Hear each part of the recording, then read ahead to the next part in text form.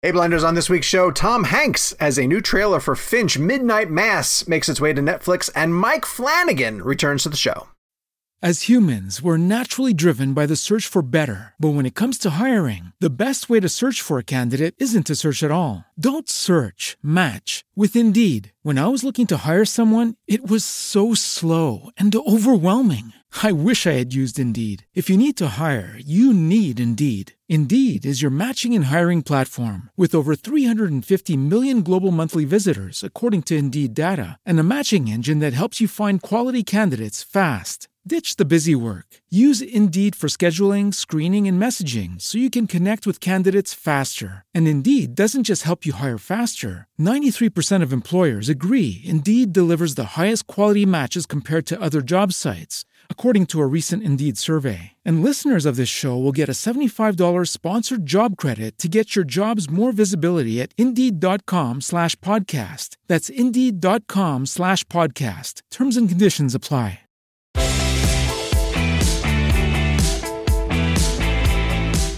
Hello Blenders and welcome. Welcome to episode number 183 of Real Blend, a podcast that hates when the tide washes away all the dead cats.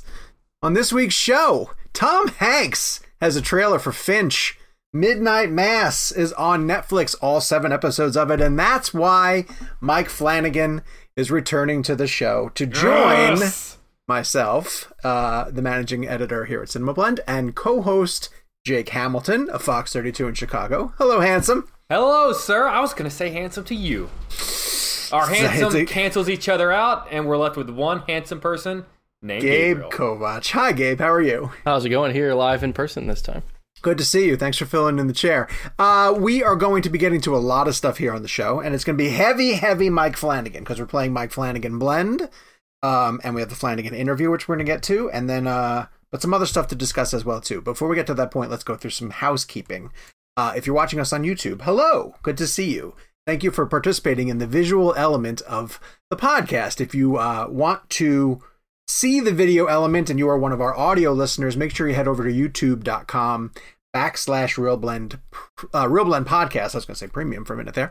And then my initial visceral reaction was to lean in and go premium. Which if give us a like and a subscribe. You don't know what that means. Because we want to eventually catch up to Jake's subscribers. Jake, can't you throw some subscribers our way, Mr. 100,000 subscribers? Just throw us some subs. I will throw you. Let's see. You subscribe to me. Kevin subscribe. Gabe subscribes, right. And I think Cinema. So I'll throw you 4 additional subs. All right, yeah, it's going to help a lot. Every bit counts. Have you signed up for Real Blend Premium? If you haven't, you're missing out on a lot of really fun stuff. A Monday show that's additional to the main show. A newsletter from Gabe, I got to write a newsletter this week. A newsletter from myself, and an ad-free version of the show, which means you're going to miss out on my reading of. I got to read a live an ad recently. Yeah. That was a lot. I actually enjoyed doing that. That was kind of fun.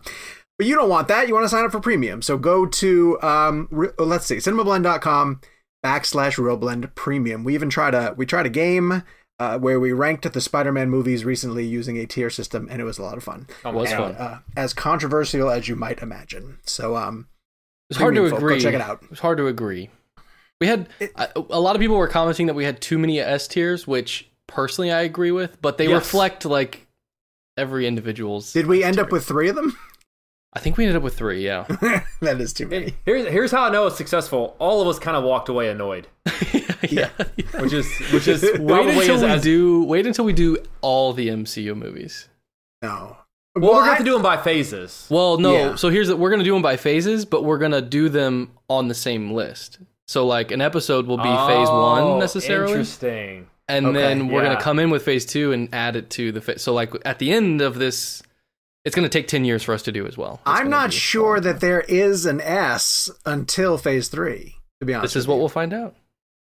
cinemablend.com/RealBlend Premium. Find out. Yeah, I'd be hard pressed to find I'm gonna have to look back at the phases. I don't remember exactly where one starts and another one ends. Well, and I think Star Wars is what's gonna break this show. It's gonna be hard, yeah. That one's gonna be real. I don't even want to think about it. No, I'm kind of looking forward to it. Let's get to the weekly poll, and I will throw it to Jake. I worry about our friendships on the other side of the Star Wars ranking. Yeah, it's going to be nasty. The weekly poll this week was, did Ted Lasso win ... And And Jake, your options are... Well, actually, Gabe, how many Emmys did Ted Lasso win? I think the common phrase is all of them, but I don't know how many I'll look at. It surprisingly lost writing and directing to Hacks. But okay. I'm a firm believer sounds that like the reason they lost sounds like you're those... critical of whoever won. They lost writing and directing to a bunch of Hacks. I've heard Hacks is fantastic. Hacks is actually great. I've heard it's great. I think Gene Smart is a masterclass of just human beings. It was nominated for 20 Emmys and it won 7, is what I'm seeing from the official. But also, you have to keep in mind that there were some categories where they were multiple with each people other. were nominated. Yeah, and in pretty fact, much every supporting actor was nominated. And that's why I think it lost writing and directing, because they had multiple episodes up against each other, as opposed to, I believe, Hacks just had one episode in each category. Okay. Which, granted, not to take away from Hacks and not to say it wasn't deserving, but that's how you divide your votes, is when you give them a lot of different options. Sure. So the options were, and Jake, first off, tell me what you think the audience said, and then I want to hear your own opinion. Did Ted Lasso win too many Emmys? Just right, the just right amount of Emmys, or not enough Emmys? I think people are going to say just right. Okay, because it won so many. I can't imagine anyone being unbelievably horribly upset that it didn't win, like, directing and writing. Right, 53% of the people said just right. Yeah, that's where I would fall too. I'm assuming you'd probably agree with that. Yeah, again, I have not seen Hacks, therefore I don't feel right saying whether or not it should have won writing or directing. I do think the writing and directing in Ted Lasso is phenomenal, but Gene Smart feels like it seems like she makes great choices. I can't imagine her picking something that doesn't have great writing and directing. And I wanted Sudeikis to win. I love that Hannah won supporting actress. Supporting actor one was tough. I mean, I love the guy that plays Roy Kent. Yeah, he's terrific. And he's great in season 2. Great. This is only season 1, right? This is correct. Correct. Season 2, he's even better. I also do love what is it Brendan Hunt does with Coach Beard. He does so much with so few lines. Yeah. That I also think that there's a talent in that, but because maybe Coach Beard isn't as flashy of a character, but he has some line deliveries that I find funnier than anyone else on the show. There's a joke that you laugh at still to this day. To this day.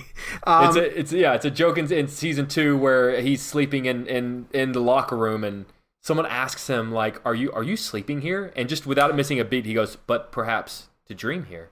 And it's just it sounds stupid, but it's just the most his deadpan instant delivery. He's great. That I lost it whenever he my favorite comment on the YouTube poll was, who the fuck is Ted Lasso? Oh, come on. Really?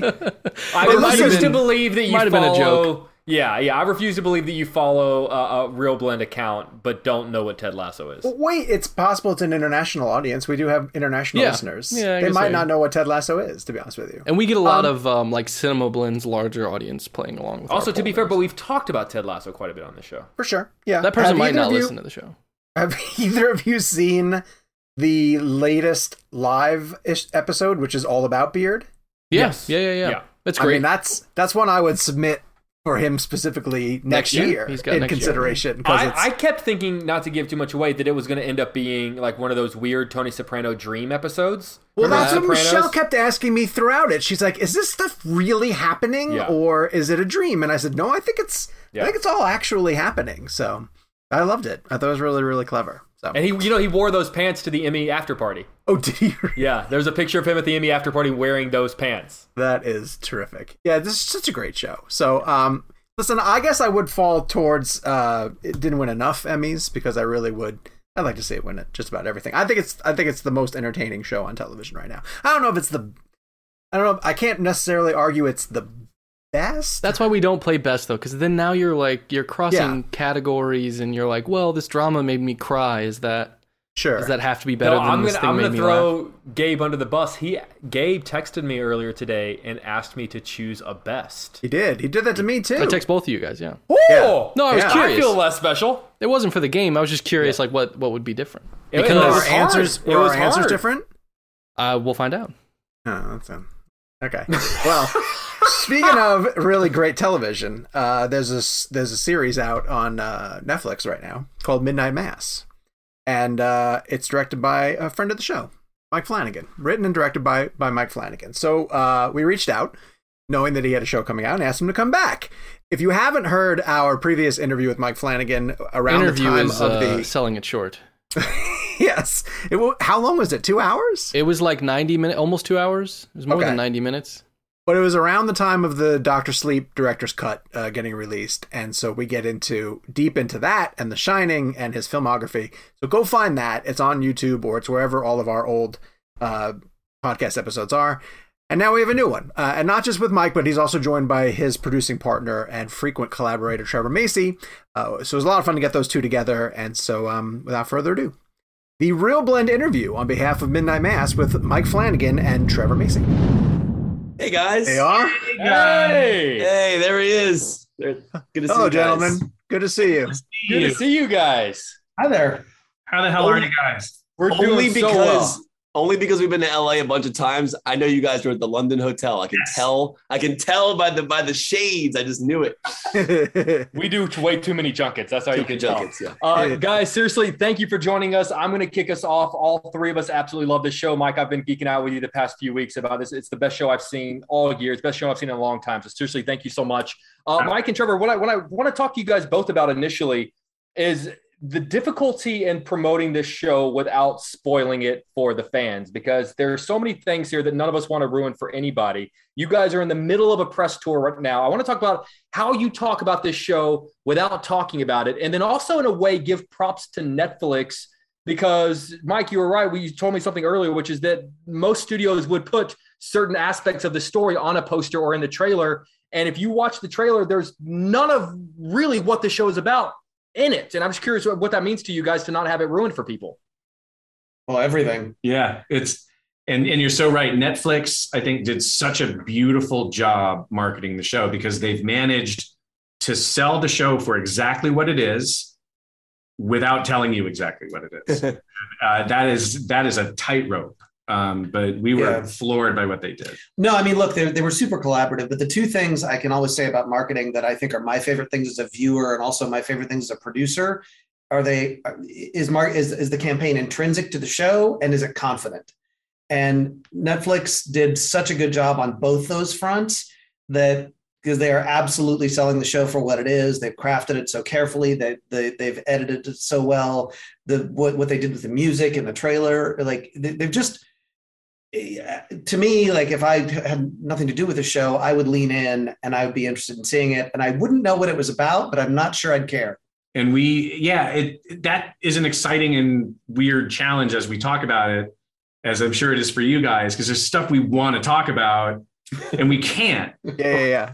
It's like it would be depriving someone of something they hopefully would really enjoy as it happens organically in the show. So it's like we talk about the show a lot through the lens of the characters. We talk about the mysteries a lot. Mysteries is the word mystery probably comes up more than any other word. Just like it does in the teaser. But we keep saying, yes, it is a horror show, and yes, you're gonna get what you want to get out of that, but it's also got an awful lot else going on, and it has a lot to say, and we can't tell you what that is.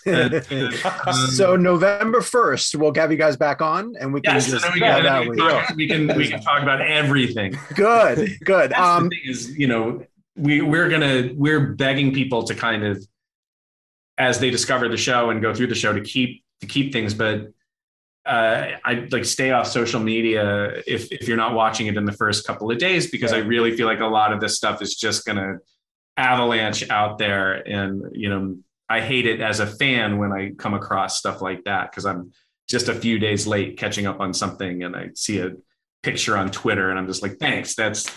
Gave away the whole thing. 100%. This story has so many characters, as you guys were saying, all of whom are extremely vivid and rich characterizations. I think one of the things that's most amazing about just the first episode is how much we learn about each of them and the way that it really catches you up to speed with a number of different stories. But I'm really curious. The show opens with a particular character. I won't mention who it is. But back when this was just a blank slate of an idea, which character was your entry point into this story? At the very beginning, it was Riley, played by Zach Guilford. And Riley kind of represented, in a lot more ways than I was even aware of at the time this all started, Riley represented an avatar for me in a lot of ways. And you meet Riley in the pilot, and I don't think this is spoilery because it's the first thing. Yeah. So I think we can be safe here. But you meet him kind of enacting what really was my biggest fear. That maybe the thing I was the most afraid of in my life, which was as I was first starting to write this, I was dealing with alcohol, but had not yet gotten sober. And the fear that really kind of had me by the throat wasn't that something would happen to me or that I'd hurt myself or that I'd die in a car accident. It was that, what if I killed someone else and lived? And that was the deepest, darkest kind of fear that I could imagine. And so Riley, that's where we start. And that character from the jump for me was the way in. He was the one through which we'd experience the story. And we'd have to do that with a character who we meet under kind of the worst possible situation that I could imagine. But yeah, things do change a bit as it goes along. But that he was the starting point. Thank you. One of my favorite scenes in episode 1 actually is when the kids go up to the Uppards and they're talking about Harpoon Harry, and it's like a legend that you may have heard when you were a kid. Like I think we all had that growing up. I would go to scary spots with my friends. We would talk about the legends, like the Bunny Man Bridge or whatever it was where I was growing up. What were those legends for you guys? What were those places that you used to go to as kids, and what were the horror legends that you heard about? I'll go to you, Mike, first, and then Trevor.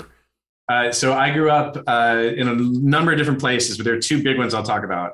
One was on Governor's Island in New York when it was a Coast Guard base. It was this tiny little island. The only people that lived there were Coast Guard families.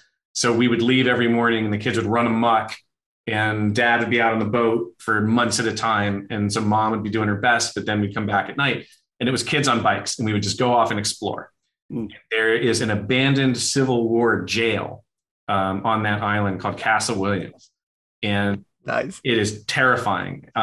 It's awesome. And so we were convinced that there was ghosts of Civil War soldiers that you could see through the barred windows. And there'd be a lot of dares about trying to get your head. Yes. Bars and like trying to get and so that was a big one.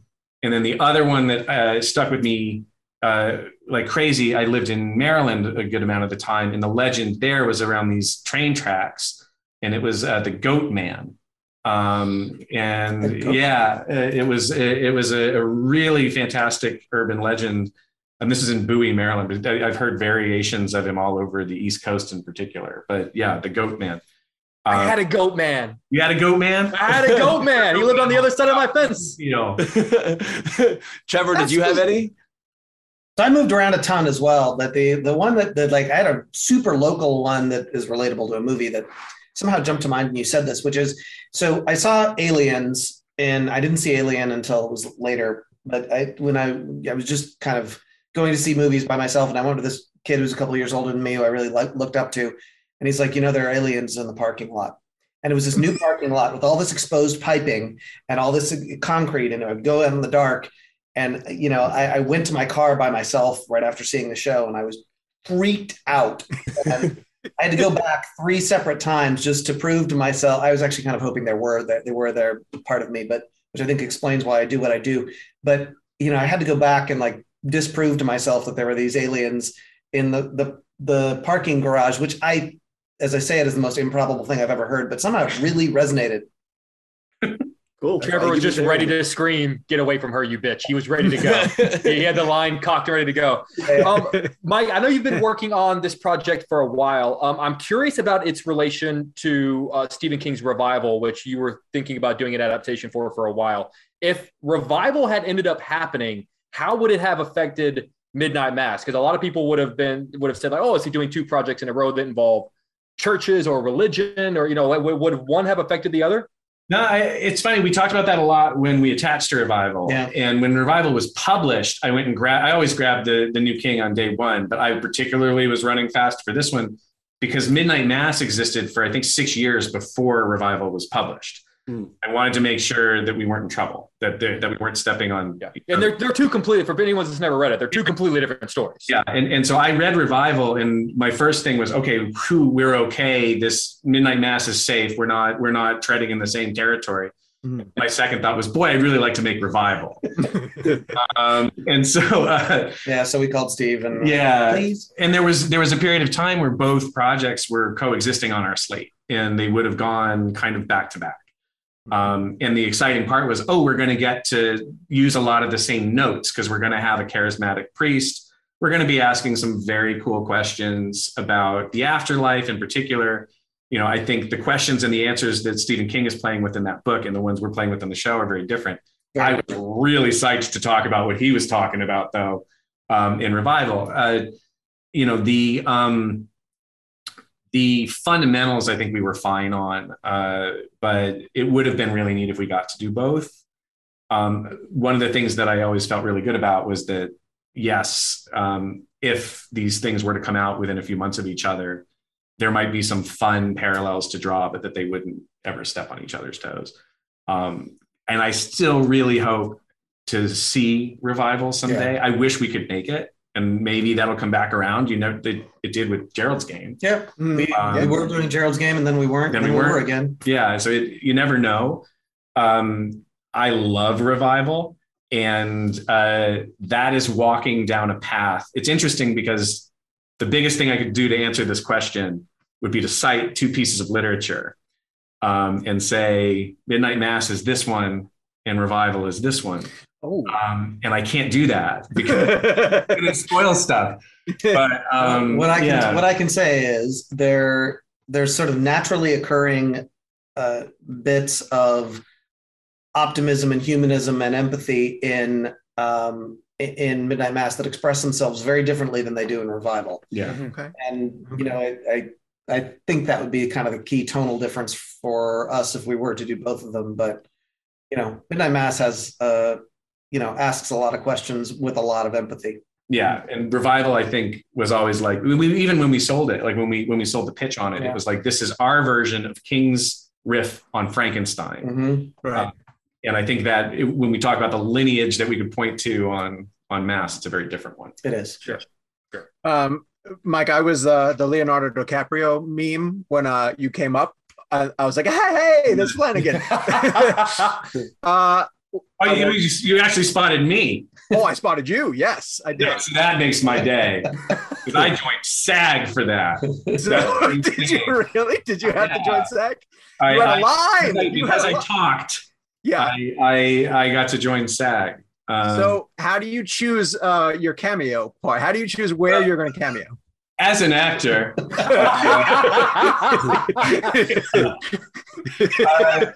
It was just a really fun thing. I usually don't like to do that.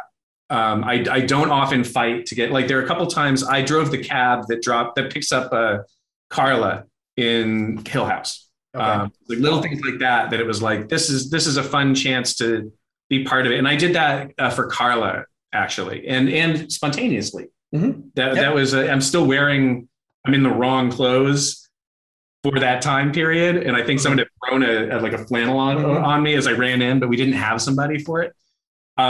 This time, this series was so personal to me.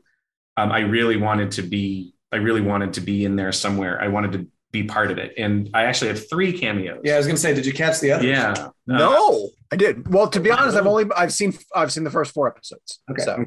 Well, you've seen one of the others. You've seen two of the others. Yeah. Oh, okay. So so at first I thought I'm just going to be in the background of a shot in the pilot. And you can see me when Warren and the boys are riding their bikes and they pull up in front of Lisa's house. Okay. There's a neighbor across the way leaning on the porch with a cup of coffee, and that's me. Oh, okay. And that house, actually, the mailbox, art department had put my name on the mailbox. So the house on the island. And I thought that was it. And I was like, that's plenty. Look, I'm on the show. I got to run into Frank. But then when, for the longest time, the other scene you're talking about in episode 3, it's a sequence of the show that we didn't know we were going to film. It was Mike had written it, and we ended up sort of cutting it from the initial pass for budget reasons, and then Netflix came back and said, "Hey, we'd really like you to shoot. We'd like to do this after all. You're right. The show's better with it. Right. Do it." And so for that sequence, there was a chance they were like, "Well, we're going to have to cast this part of this priest. It's for a line or two." And I forget, someone had said like, you should just do it. And I said, you know what? I actually would like to do that.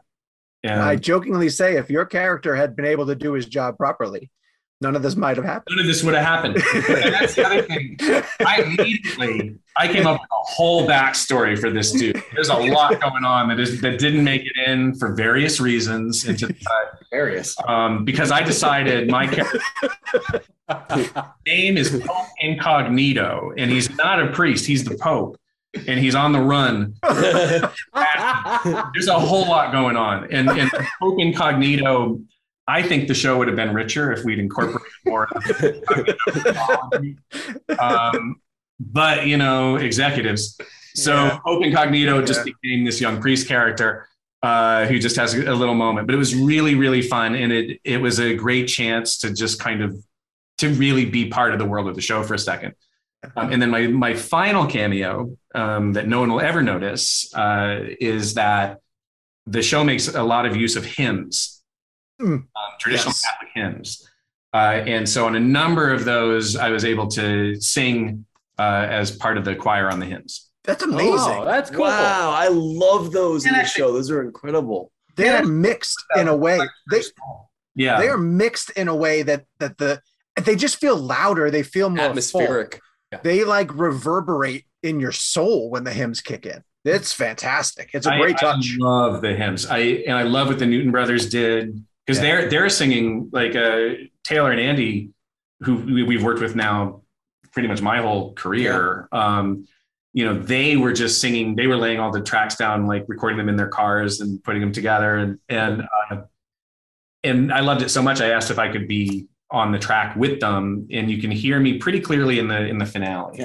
But yeah, it's so that's my other weird cameo. I was an altar boy. I was in the choir. I grew up singing these songs. I learned how to harmonize by playing around with it just at church growing up. And hymns are such a part of my DNA at this point. I really wanted a chance to sing them. And they are beautiful. That's amazing. Thank you. Killer job. Mike, I've always found the way you tell stories to be incredibly immersive, and a lot of that immersion comes from these incredible one-ers that you do. Obviously, Hill House episode 6 had some of the most incredible one-ers I've ever seen.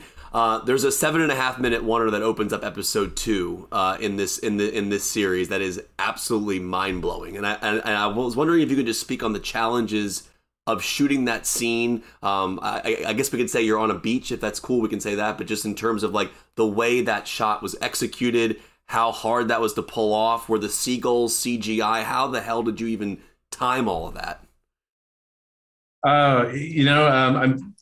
After episode 6 of Hill House, I initially said we're not doing that again.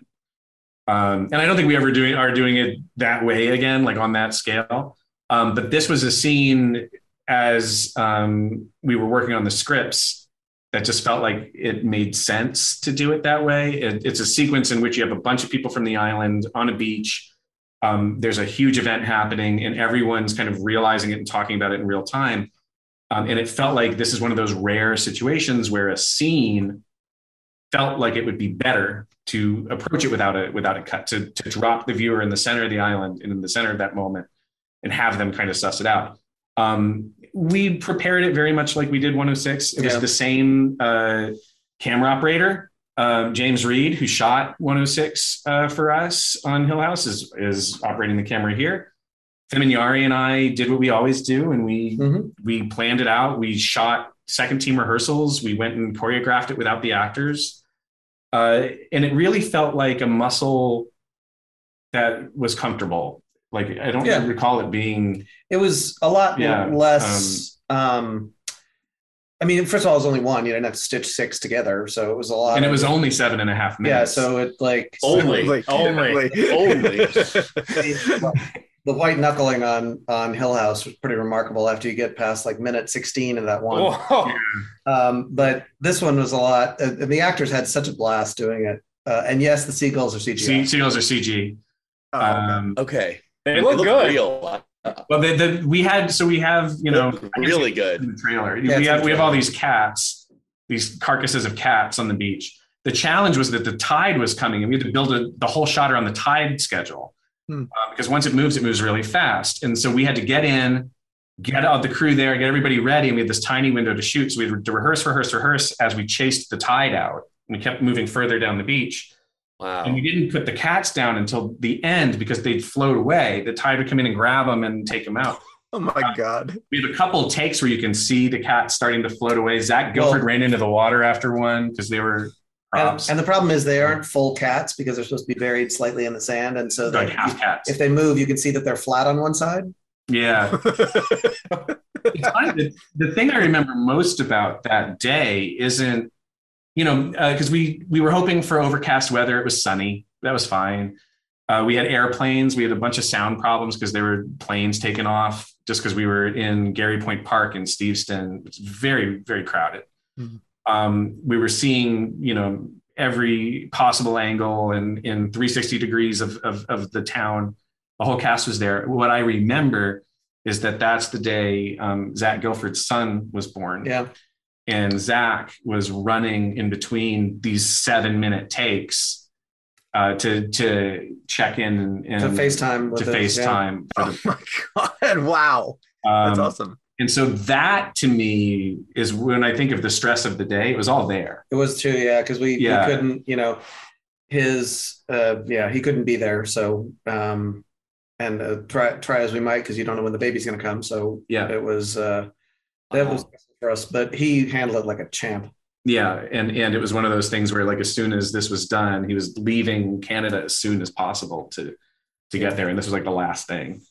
And that's incredible. And he just, it just happened to be a 7.5-minute oneer. But it was awesome. And I recall Rahul Kohli and Michael Trucco, who carry a lot of the first kind of 2/3 of the shot, were not with us on Hill House. But who had seen it. Oh yeah, they were terrified. And we were like, dude, you're going to be fine. Like Hill House was a lot harder. 7 minutes. 7.5. And it's lit by the sun. We're not flying in like a bunch of lights and lightning and rain and all this mechanical stuff. Like this is way easier, guys. And they're like, what are you talking about? This is 7.5 minutes. If one of us messes up, it's like, if you mess up, we have to abandon this. And you really can only mess up twice, tops, because the cats will float away. But no pressure. The half cats. And the half cats will float away. The flat half cats. I'm surprised you didn't put a fake up Tremblay on the beach as well. Like just bury a fake up to mess with them. Never knows. Trevor's aware of fake up. Oh yeah. Fake up Tremblay. Yeah. But yeah, and if the any take you blow, you're really only taking Zach away from one of the most critical moments of his life. So no pressure. But it actually went very smooth, and it's a stretch where as soon as we were done, it was like, all right, we got that take. It was very early in the shoot, if I remember. It was the second week. And it was like, okay, great. We've kind of climbed that mountain. We're good, and it put a little boost in everybody's step after that, because we kind of put that one behind us, and we're victorious with it, which you never know if you're going to be when you start a shot like that. So, and then it didn't look like a thing until months later when we finally saw it with the birds. Mm. When we were there, and he's kicking at the air, and we have to keep saying, like, remember, actors, there are birds all over the place that are swooping down. And they're like, what do I do? It's like, I don't know. What would you do if there's a bird there? Just look at it. Just watch it. I would run. Look like a thing. Run. Yeah. Way later. Wow. Obviously, both of you guys love using sort of like a core cast of actors. It's great to sort of see familiar faces. I did not recognize Henry Thomas till maybe like the 3rd episode of this show, which is unbelievable. I'm curious what happens when a project doesn't call for one of your regular actors. Like, it has to be great to call one of the guys and be like, hey, you're coming back. We need you for X, Y, and Z. But whenever you know I don't need this person for this project for one reason or another, do you still make a phone call to let them know? Like, how does that work? Oh, yeah. Yeah. And it works very much with your family. We don't have something for you on this one. We absolutely will catch you on the next thing. And please don't worry about it. We also have the other side of that. We have actors who say, I'm not available. I really want to be part of this, but I've got this other job I'm doing, or this just isn't the best time for me personally. I don't want to give up my seat at the table.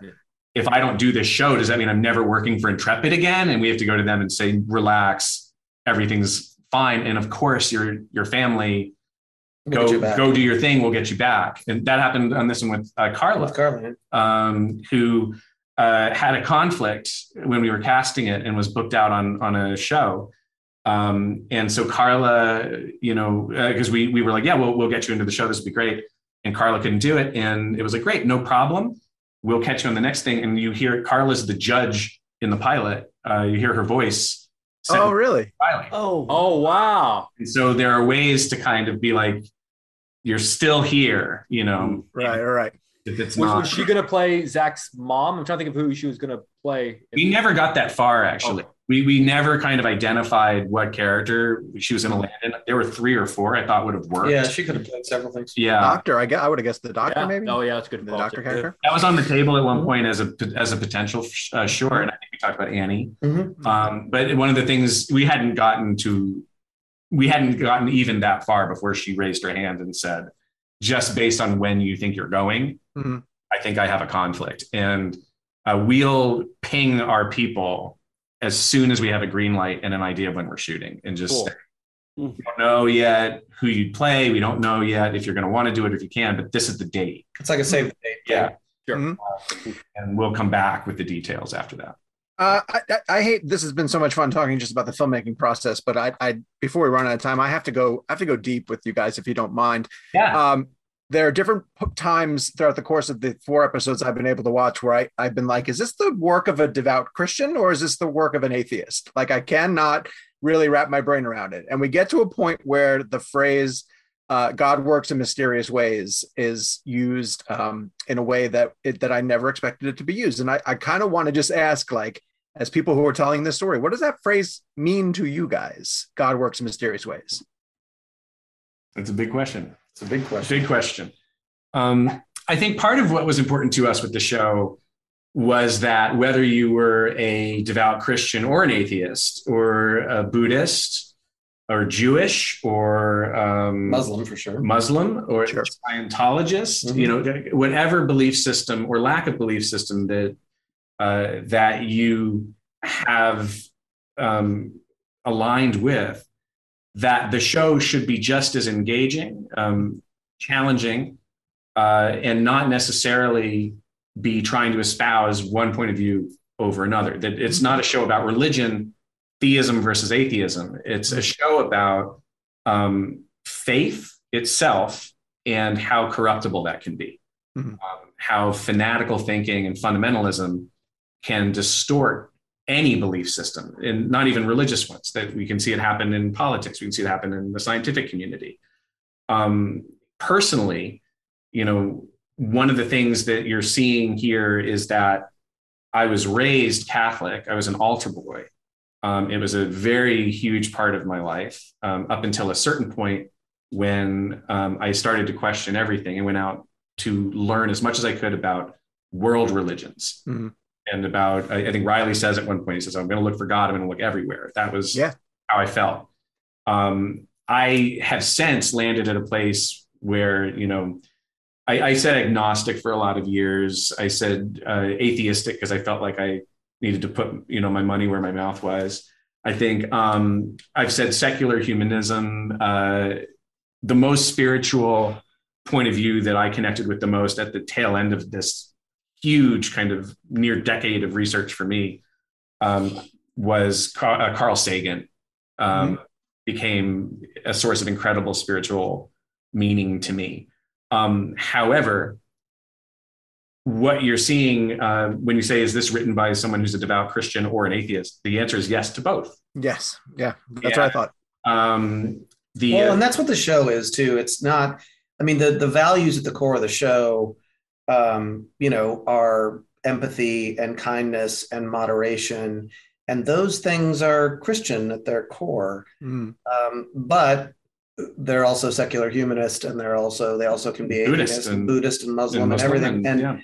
And it's if the show does anything, it's kind of comes down on the side of moderation and kindness, as opposed to strident fanaticism. And that's in any of its forms. But the show's meant to ask more questions than it is provide answers. And I think a lot of it was in the writing, a fun exercise of trying to argue both sides as earnestly and passionately as we could. And provide balance, because we don't want to see, I mean, this is the kind of, any show that features a religion can, draw attention of a certain kind, but the show doesn't mean to be anti-religious or pro-religious. It looks at both sides. It absolutely does. The smash cut from the Eucharist to the AA chip, Mike, was I actually applauded in my house. that was fantastic. All right, so Mike, we're being told we have a minute left, so I'm just going to throw this out to you really quickly. And this goes back to the oneer about in terms of like the dead cats. I was wondering in terms of like there are people out there who are very big cat people, very big dog people, and I just wonder when you have a show that has that element in it, and there's a dog scene that's pretty gruesome as well. Is there a moment in your mind where you're like, are people going to turn this off if it's too gruesome for them? Or did you get any pushback from Netflix going like, hey, maybe dial it back a little bit? I was just curious about that. Oh, yeah. So Trevor, the person who'll turn it off is Trevor. Yeah. Yes. I'm an animal lover. I don't. That dog scene was hard to watch, man. Yeah, that was hard to watch. Well, if we showed you the puppet, it would get a little easier. Yeah, the dog puppet's kind of hilarious. We need to get the fake Jacob Tremblay and the fake dog together for. We called the dog Robo Pup, and Jacob Tremblay and Robo Pup. And Robo Pup is a mess because he forgot to put his hindquarters in, which we thought would happen. Like he was supposed to have a whole dog to carry, and it had no butt or legs. And so it got hilarious, but I think much like the religious question, it was important for us to equally attack dogs and cats passionately and brutally. I think I find it upsetting, and I've always gotten a little bristly that you can kill human beings and like teenagers, like young people, you can just kill them, and people are like, woo, and they're like eating their milk duds the whole time, and then like a dog is in trouble and people spit out the candy and they're like, you better not. I've already gotten some of this just since the trailer came out. It's like there's a dog in the show and people are like, you better. But the thing, I guess the big thing is when it came to cats, I hate working with cats. They're undirectable. They don't care. And I think they're like that in life. Like they're not a dog will work with you and like connect with you. And a cat's just like, fuck you, man. And we've directed cats now in a number of things. I hate it more every time. By the way, we could do a whole other episode on all of the cat stuff we've ever tried. Between Azzy and Dr. Sleep and Bitch the cat in Hush. Hush, yeah. Princess. Yeah. Oh my God. So like to fill the screen with dead cats to me was just like cathartic. That's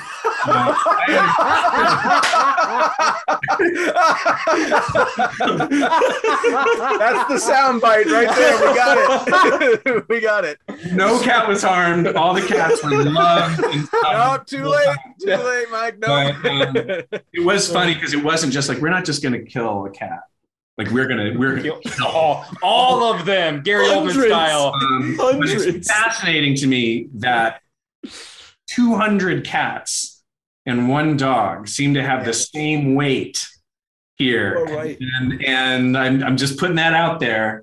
not to offend cat lover. And we didn't ask about any of the humans. Had it coming. Yeah, but they're fair game, right? Humans are fair game. The animals are innocent, except for cats, who are not innocent. Cats know what they're doing, and so yes, we should do it. We should do an animal retrospective at some point of the intrepid animals that have graced our screens. But well, we are being told that we're out of time, and what a way to go out too. What a way to go out on. Basically, we can't top that, so we're just going to stop. We're good. But it's such a pleasure to have you guys on, and honestly, if you really do want to come back and talk spoilers, because we would love to have you guys on when you can openly gush. Absolutely, guys. I always love to chat with you guys. So let's do it. Very cool. You guys enjoy. Take care. We want to thank Mike Flanagan and Trevor Macy for joining us on the show. You guys need to definitely check out Netflix's Midnight Mass. So that explains the dead cat joke at the beginning of the show, in case people thought that was insensitive. But now you know how Mike Flanagan feels about cats as opposed to dogs. Just great to have him back on the show. I think they're not interviews. They really do just break down into conversations. He's such an interesting guy. He's such a fascinating filmmaker. And that's why later on in the show, when we play Mike Flanagan Blend, it's going to be really complicated to get into. But and even with that too, Gabe, I want to get your perspective on this. Like, I thought it was hard to even figure out where Midnight Mass falls in his body of work, because it's still so fresh with us, right? Like, he's not a snap judgment type storyteller. Right. This is something I guess we'll get into, because we're going to review spoiler-free Midnight Mass later, and that'll lead us right into the Flanagan Blend. But I think that was what made it hardest trying to make that pick, was just how recently that is, how good it is, and it's like beyond good. Like it like connects with you on such a great human level that it's very special. It's a very special show. So that's what I'm struggling between that and another one on what I want to pick. That's how. Make your pick soon. I'm working on it up here. We have a show to get to. This episode of Real Blend is brought to you by Marvel Strike Force. Marvel Strike Force is a mobile squad RPG that allows you to battle with your favorite team of superheroes and supervillains in a fight to save the universe against threats like Doctor Doom and Apocalypse. Power up your favorite characters and build a team to complete missions, unlock gear and other resources, and even challenge other players in PvP modes such as Alliance War and Arena. New ways to battle with your roster are released regularly, and the meta is constantly evolving. And now you can sign on for Marvel Strike Force's new Deadpool Anniversary event in order to receive a generous gift containing character shards, an Anniversary Diamond Orb, gear, and other great items. Better yet, each week during the Deadpool Anniversary, players can complete events and receive even more special rewards and skins. If you want to get in on all the fun of Marvel Strike Force, be sure to use our promo code MAXPOOL, that's MAXPOOL, and thank you to Marvel Strike Force for supporting the show. As humans, we're naturally driven by the search for better. But when it comes to hiring, the best way to search for a candidate isn't to search at all. Don't search, match with Indeed. When I was looking to hire someone, it was so slow and overwhelming. I wish I had used Indeed. If you need to hire, you need Indeed. Indeed is your matching and hiring platform with over 350 million global monthly visitors, according to Indeed data, and a matching engine that helps you find quality candidates fast. Ditch the busy work. Use Indeed for scheduling, screening, and messaging so you can connect with candidates faster. And Indeed doesn't just help you hire faster. 93% of employers agree Indeed delivers the highest quality matches compared to other job sites, according to a recent Indeed survey. And listeners of this show will get a $75 sponsored job credit to get your jobs more visibility at Indeed.com/podcast. That's Indeed.com/podcast. Terms and conditions apply. All right, let's get to talking points, and I'm going to start here with a movie that Jake Hamilton was very much anticipating.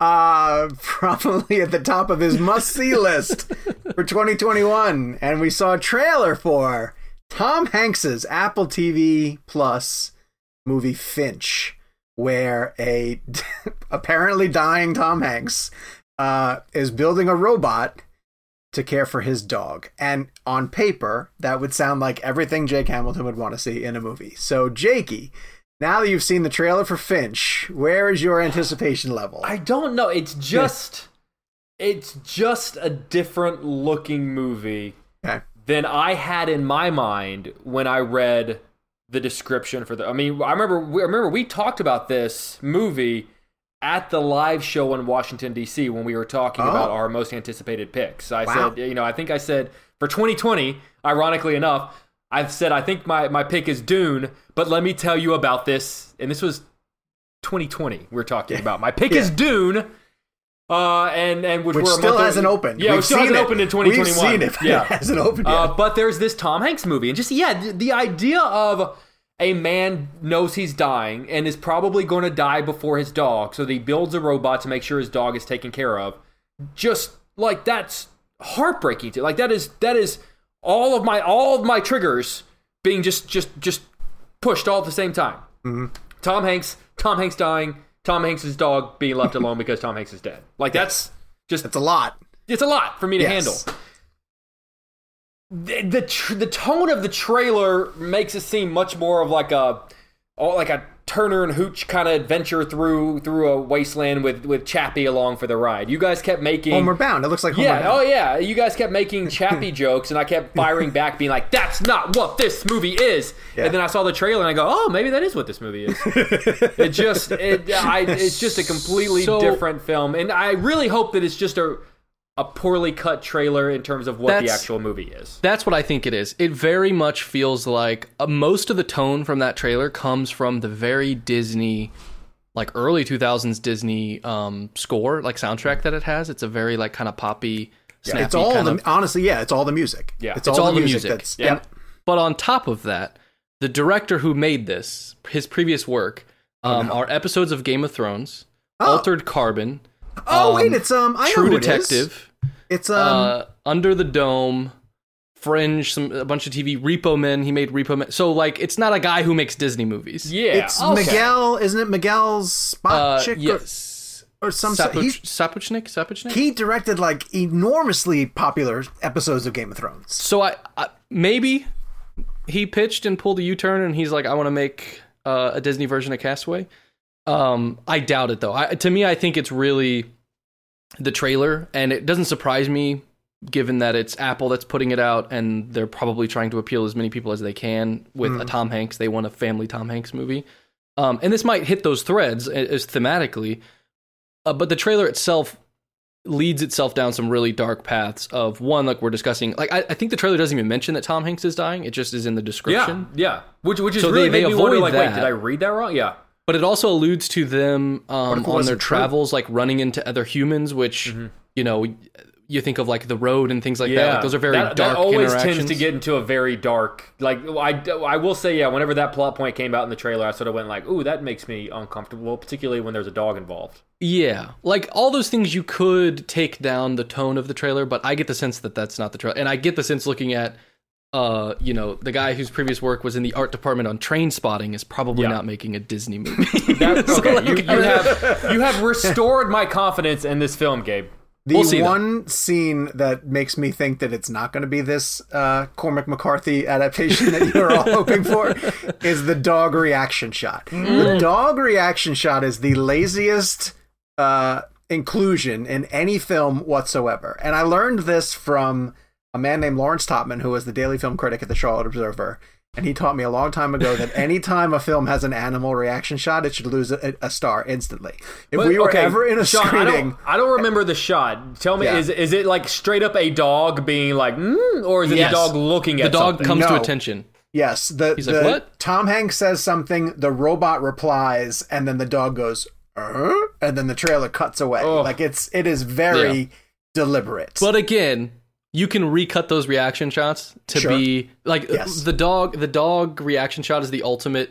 I forget what that test did, that Russian film test thing. But like, you can put a dog reaction shot to anything, and whatever was before and whatever was after it, it will be whatever it needs to be. You know what I mean?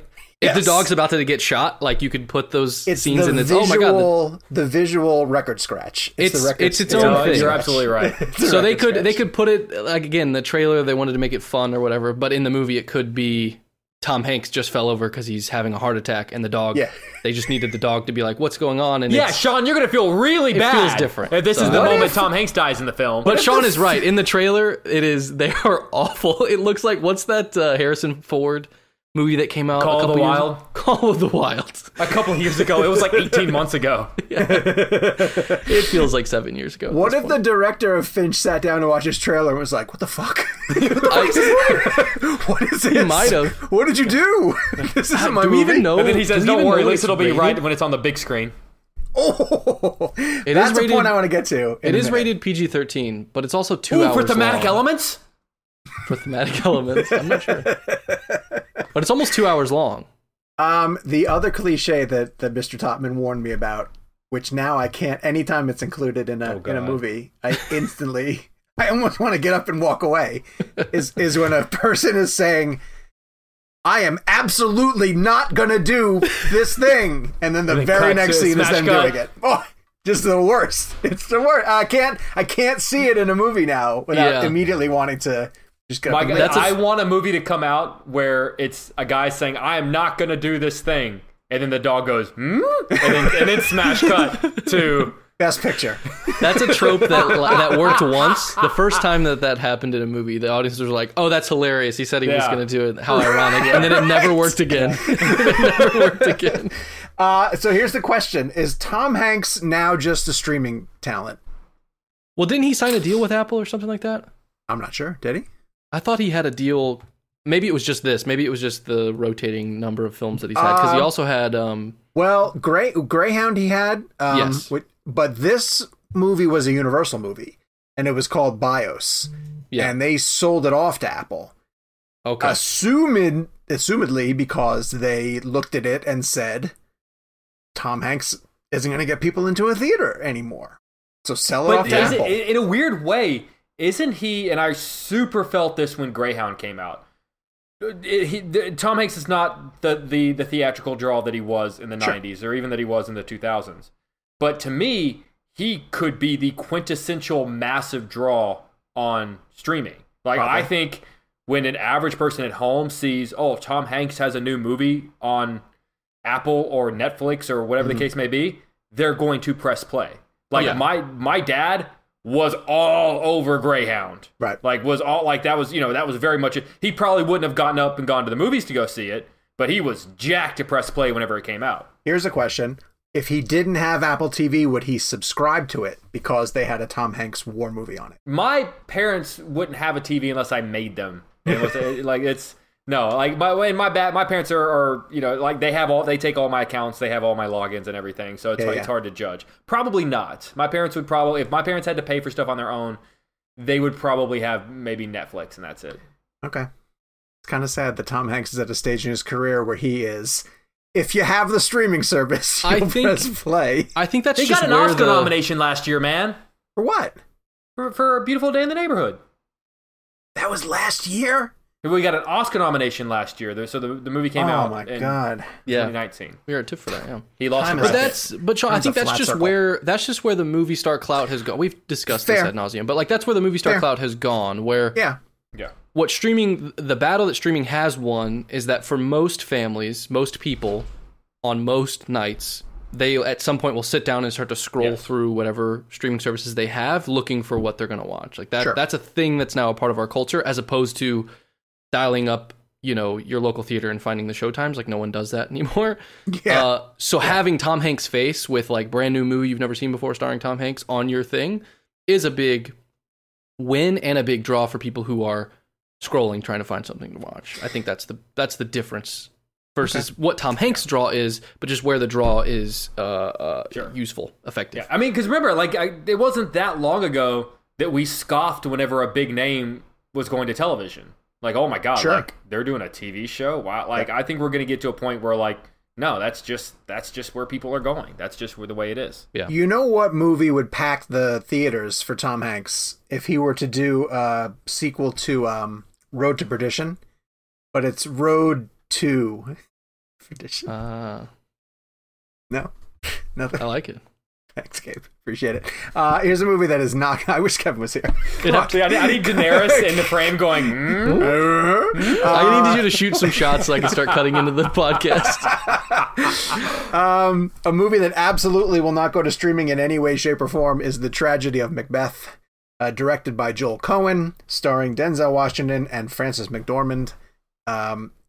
It's not coming until December, I want to say. Yeah.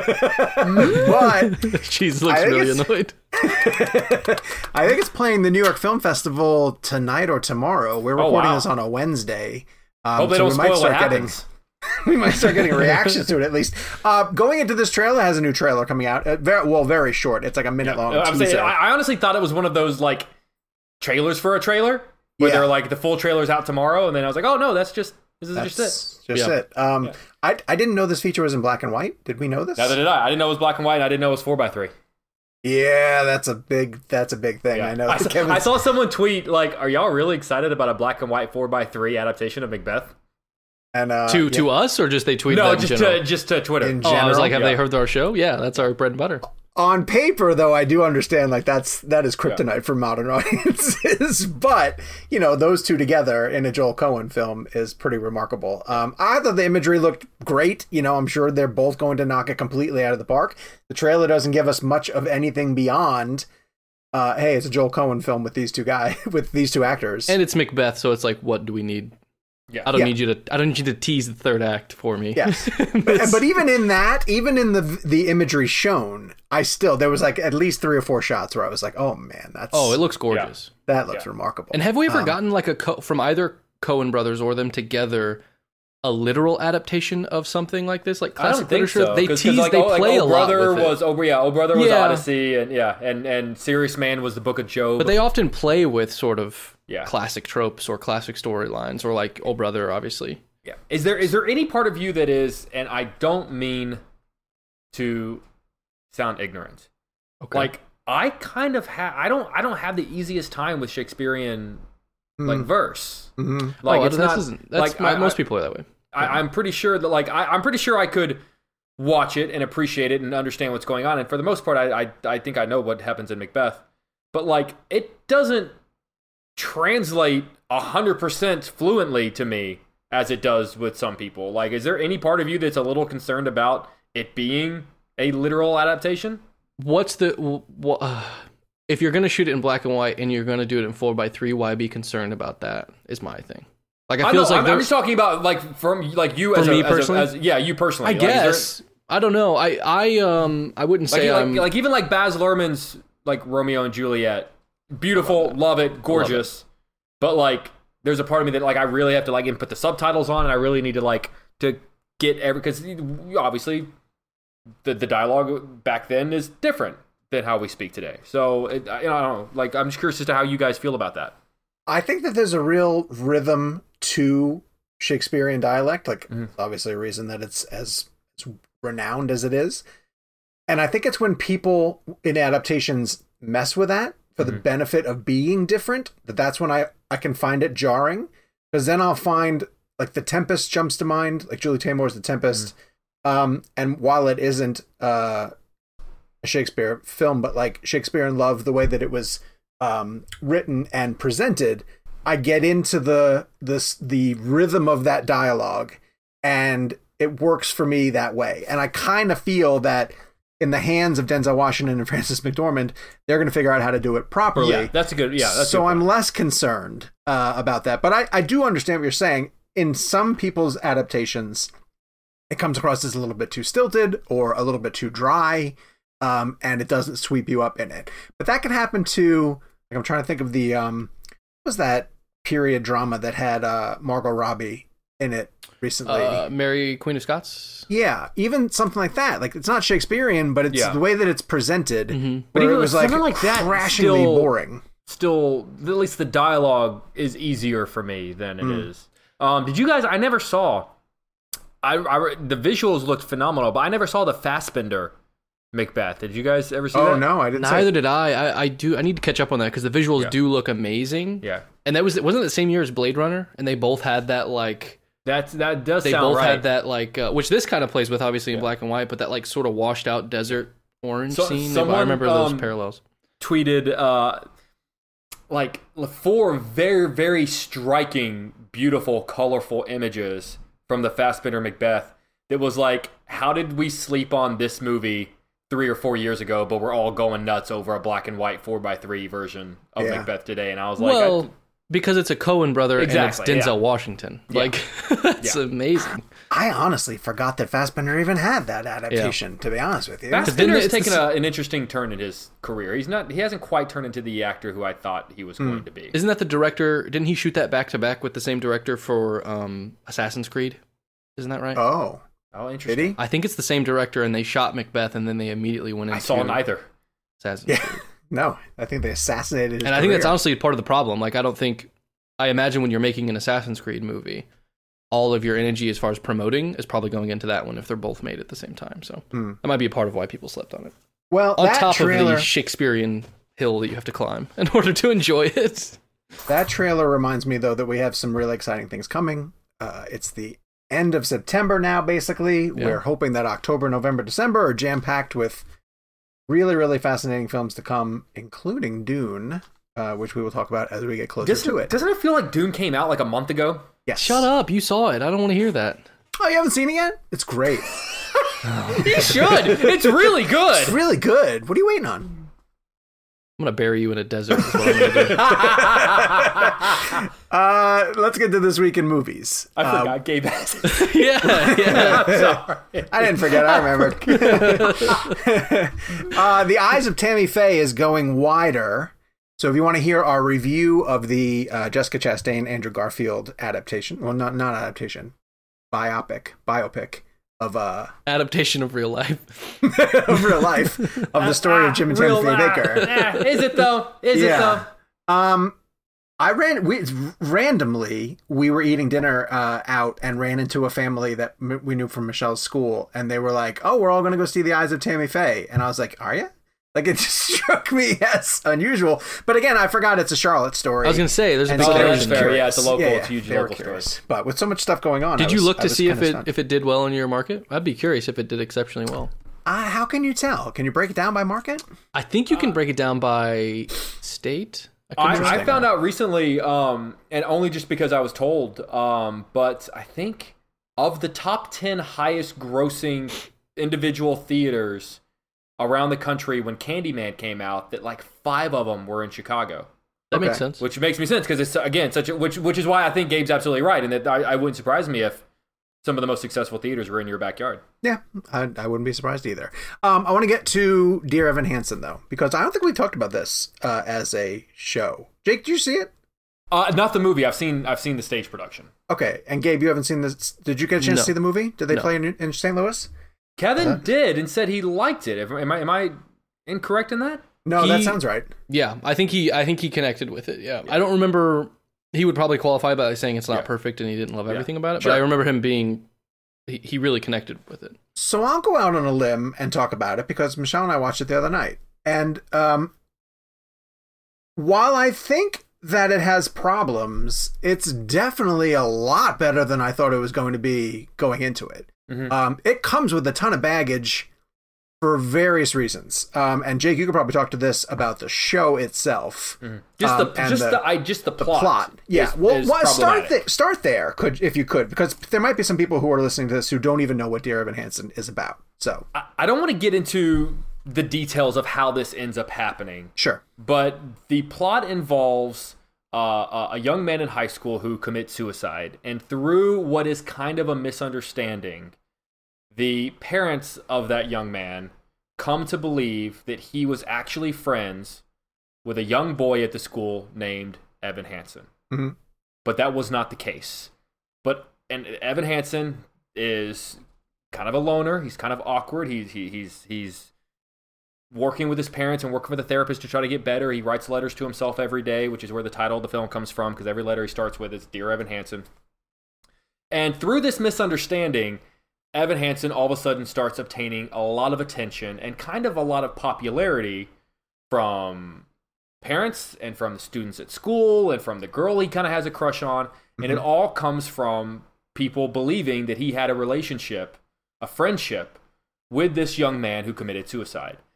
And the problem that people have with this plot is how far along Evan Hansen goes with this lie, with this ruse. And that the end of the musical, and I haven't seen the film, but the end of the musical, he never really has like his comeuppance. He never really like there's an admittance of wrong, but he never really has like that come to Jesus. Like he does something that is honestly horrible. He it's horrible what he does. And there's never really that moment where he has to own up for this horrible thing he does. And in a weird way, it's kind of excused because it's, well, he's dealing with a lot and he's kind of awkward and you know, he kind of needed this from people. But a lot of people would go, okay, sure, but that's no excuse for this horrible thing that you did. So I think that's I'm sorry, that's a very truncated version of why some people seem to find the plot problematic. I think that hits on it enough. And so I had a chance to, I watched I probably shouldn't say this. I watched a bootleg copy of the stage show. It's on Vimeo. You can search it on Vimeo. I thought you were going to say you watched a bootleg version of the movie, and I was no. Jesus. After watching the movie, I wanted to see how it played on a stage. Sure. And there are elements in both where, because I specifically wanted to see what you're talking about, and there are moments in the movie where, at least to Evan's credit, he does say, you know, pretty early on, I didn't write this. Yeah. And it gets glossed over in a way that, like, the parents don't want to believe that he didn't write it. And I understand that, because I was also really bothered by that point if he just accepted the praise and ran with it. But he does try to make it clear of, like, I didn't write this. And he has a friend who's not even kind of like a friend who does say to him, like, are you really going to let these dying, the parents of this dead child think that, you know, he didn't have a social connection, that he didn't have, like, it's almost, he makes an argument that's like, it's a little bit better if you just go along with their story, you know? And so I didn't put as much blame on Evan Hansen for that decision. I almost felt like he was backed into that situation because he wanted to do what was right for these people. And it escalates in balloons out of where he's going to. The other controversial point about this movie is the fact that Ben Platt is playing him in the film. And Ben Platt is 27 years old. An actor who played a college freshman in a film 10 years ago. Yes. And he's 27 years old, and he's trying to be a high school student convincingly, and is wearing a wig that it doesn't, like, in the bootlegged stage version of the show, he has normal hair. Like, he just, and I don't understand why they put this curly wig on him. It's really distracting. Way more distracting than his age. The age thing in the film never took me out of the story or the musical. And in fact, I found him to be so convincing in the part, you know, with the songs and the way that he portrays. Like, I think you could argue that Evan Hansen is on the spectrum a bit. He's super uncomfortable in social experiences. He's even uncomfortable having conversations with his mom. He has no real friends. And I thought that Ben Platt played all of that in the film beautifully. And so my argument would be, while this is probably a really great role to give to a young actor, an up-and-comer, to maybe give their spin on it, Ben Platt has been with this character from, you know, the writing and the table reads.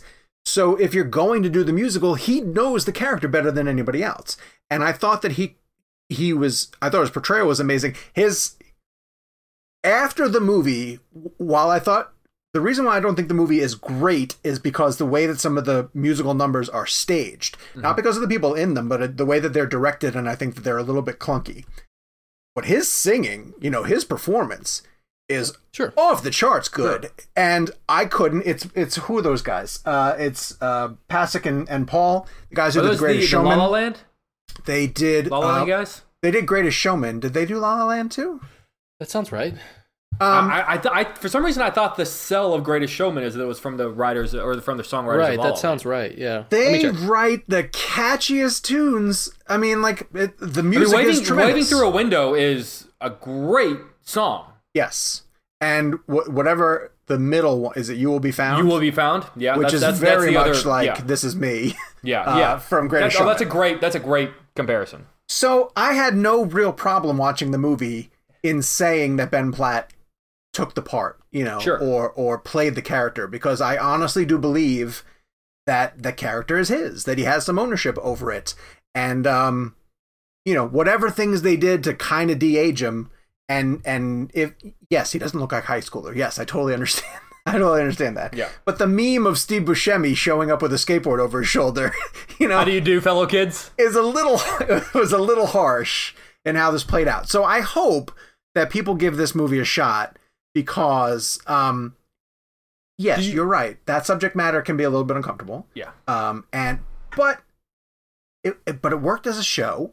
It's clearly it's a Tony-winning sensation, and I thought that bringing him over and bringing that music over was adequate. So I liked it. The way I want to talk about the staging of some of the songs, though, there are really long sequences where one character is singing and the other characters in the scene are just sitting there staring at them, which is really weird. Like, one in particular is a family dinner, and in the middle of the family dinner, Evan has to break into a song.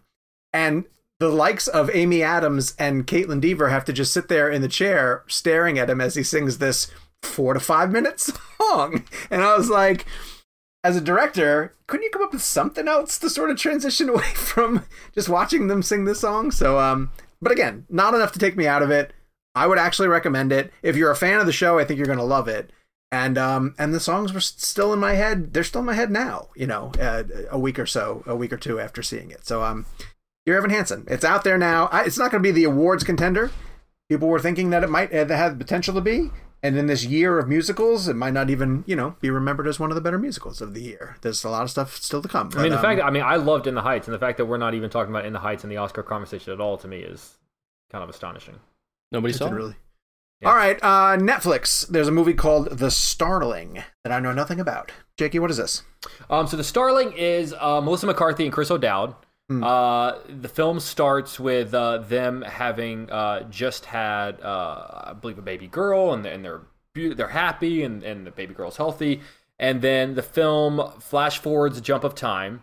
Melissa McCarthy is alone in her home, and Chris O'Dowd is in a mental health facility because they lost their child. And Chris O'Dowd, there's a very interesting line where Melissa McCarthy says, "My husband didn't handle it so well." And someone says to her, "And you did?" And it's just a really interesting study of grief.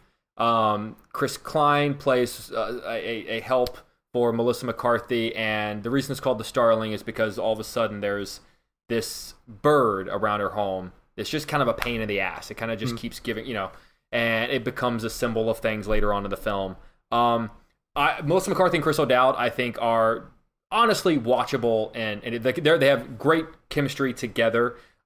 Melissa McCarthy has made projects that I think she is better than, but even in those projects, I find her to be incredibly watchable and likable. I think she's a great actress. I do love when she does a little bit more dramatic work.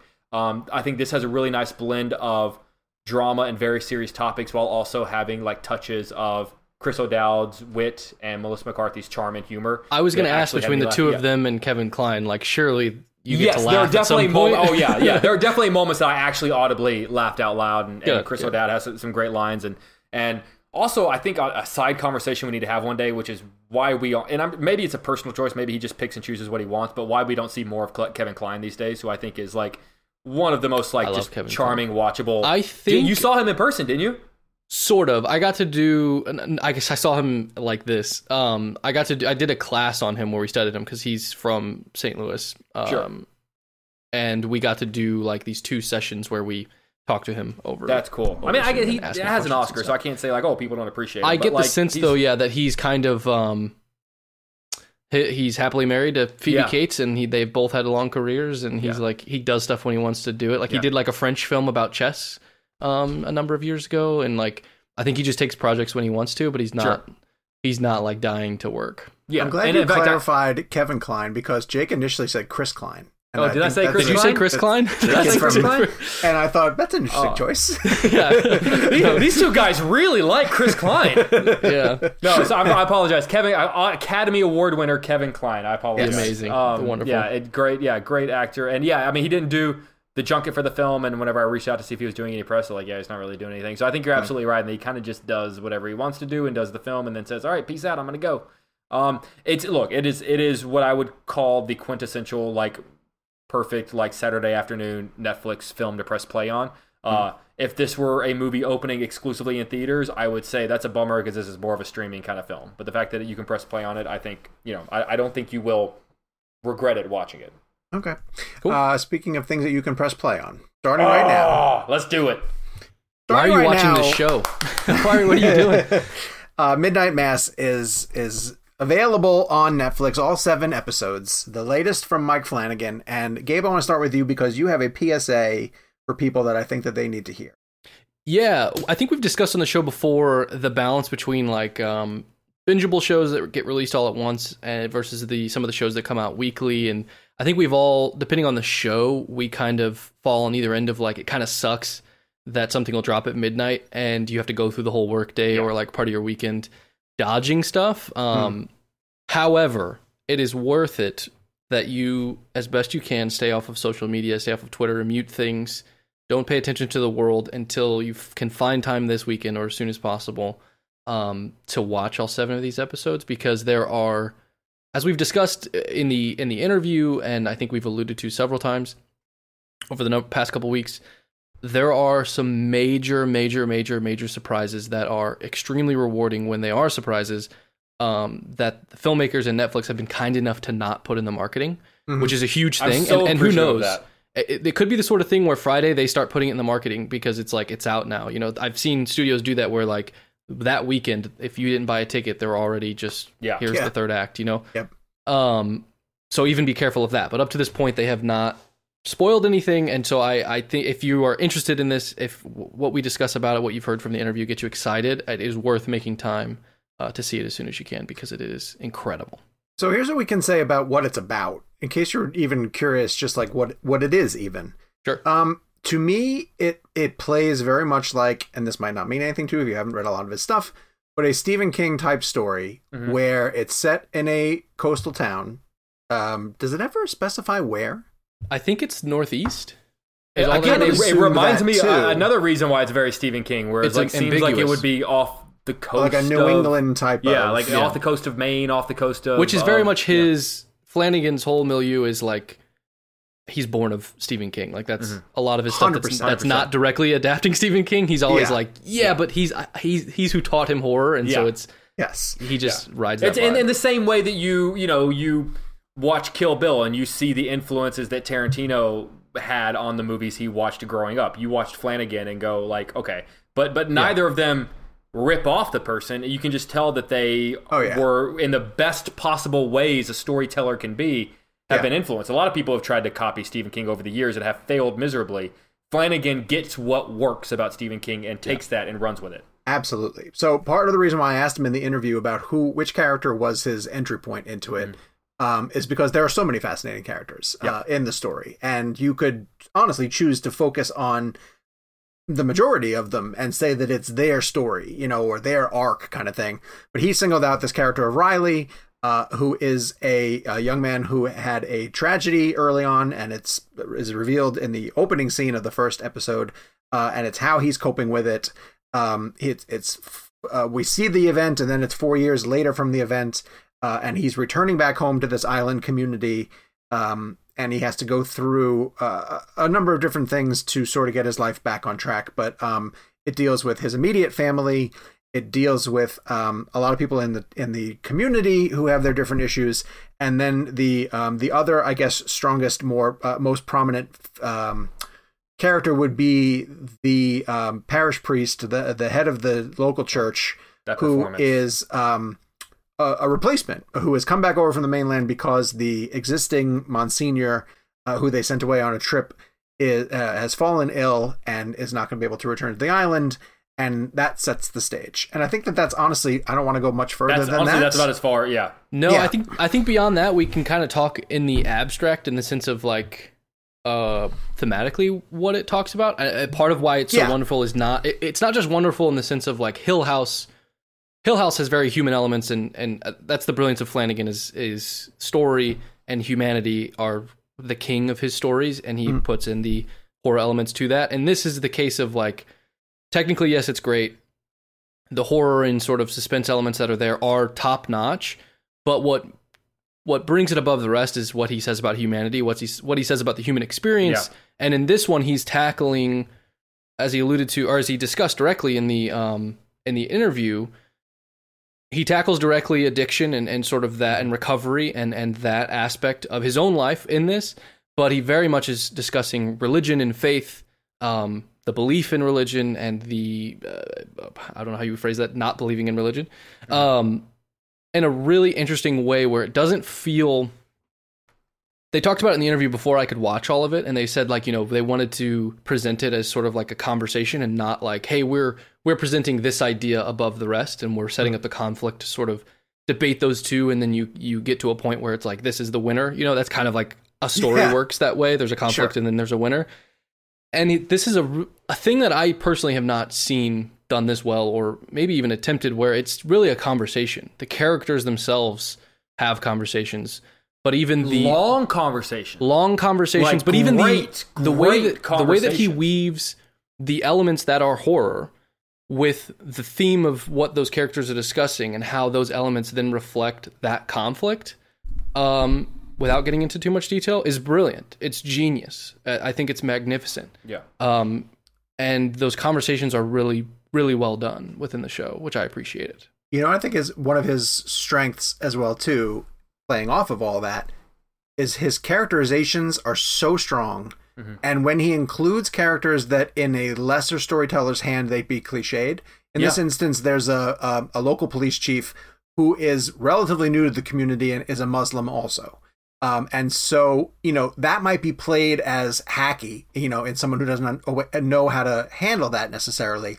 But having someone who is of a different belief system and how that is accepted or not accepted by the members of the community ends up becoming really important to the development of the story. And it's because Mike Flanagan, as a writer, has developed not only this police officer character and his young son, but the other people around them and how dogmatic they are about their religious beliefs. And in that, he raises a lot of points about what religion means for different people. There's a woman, a female character, who is, to me, ripped right off the pages of Stephen King. Oh, God. Which is someone who is just so laser focused on her belief system to the point of fanaticism, almost. And almost reminds me of, if I had to compare her to any Stephen King character, was it Marcia Gay Harden in The Mist?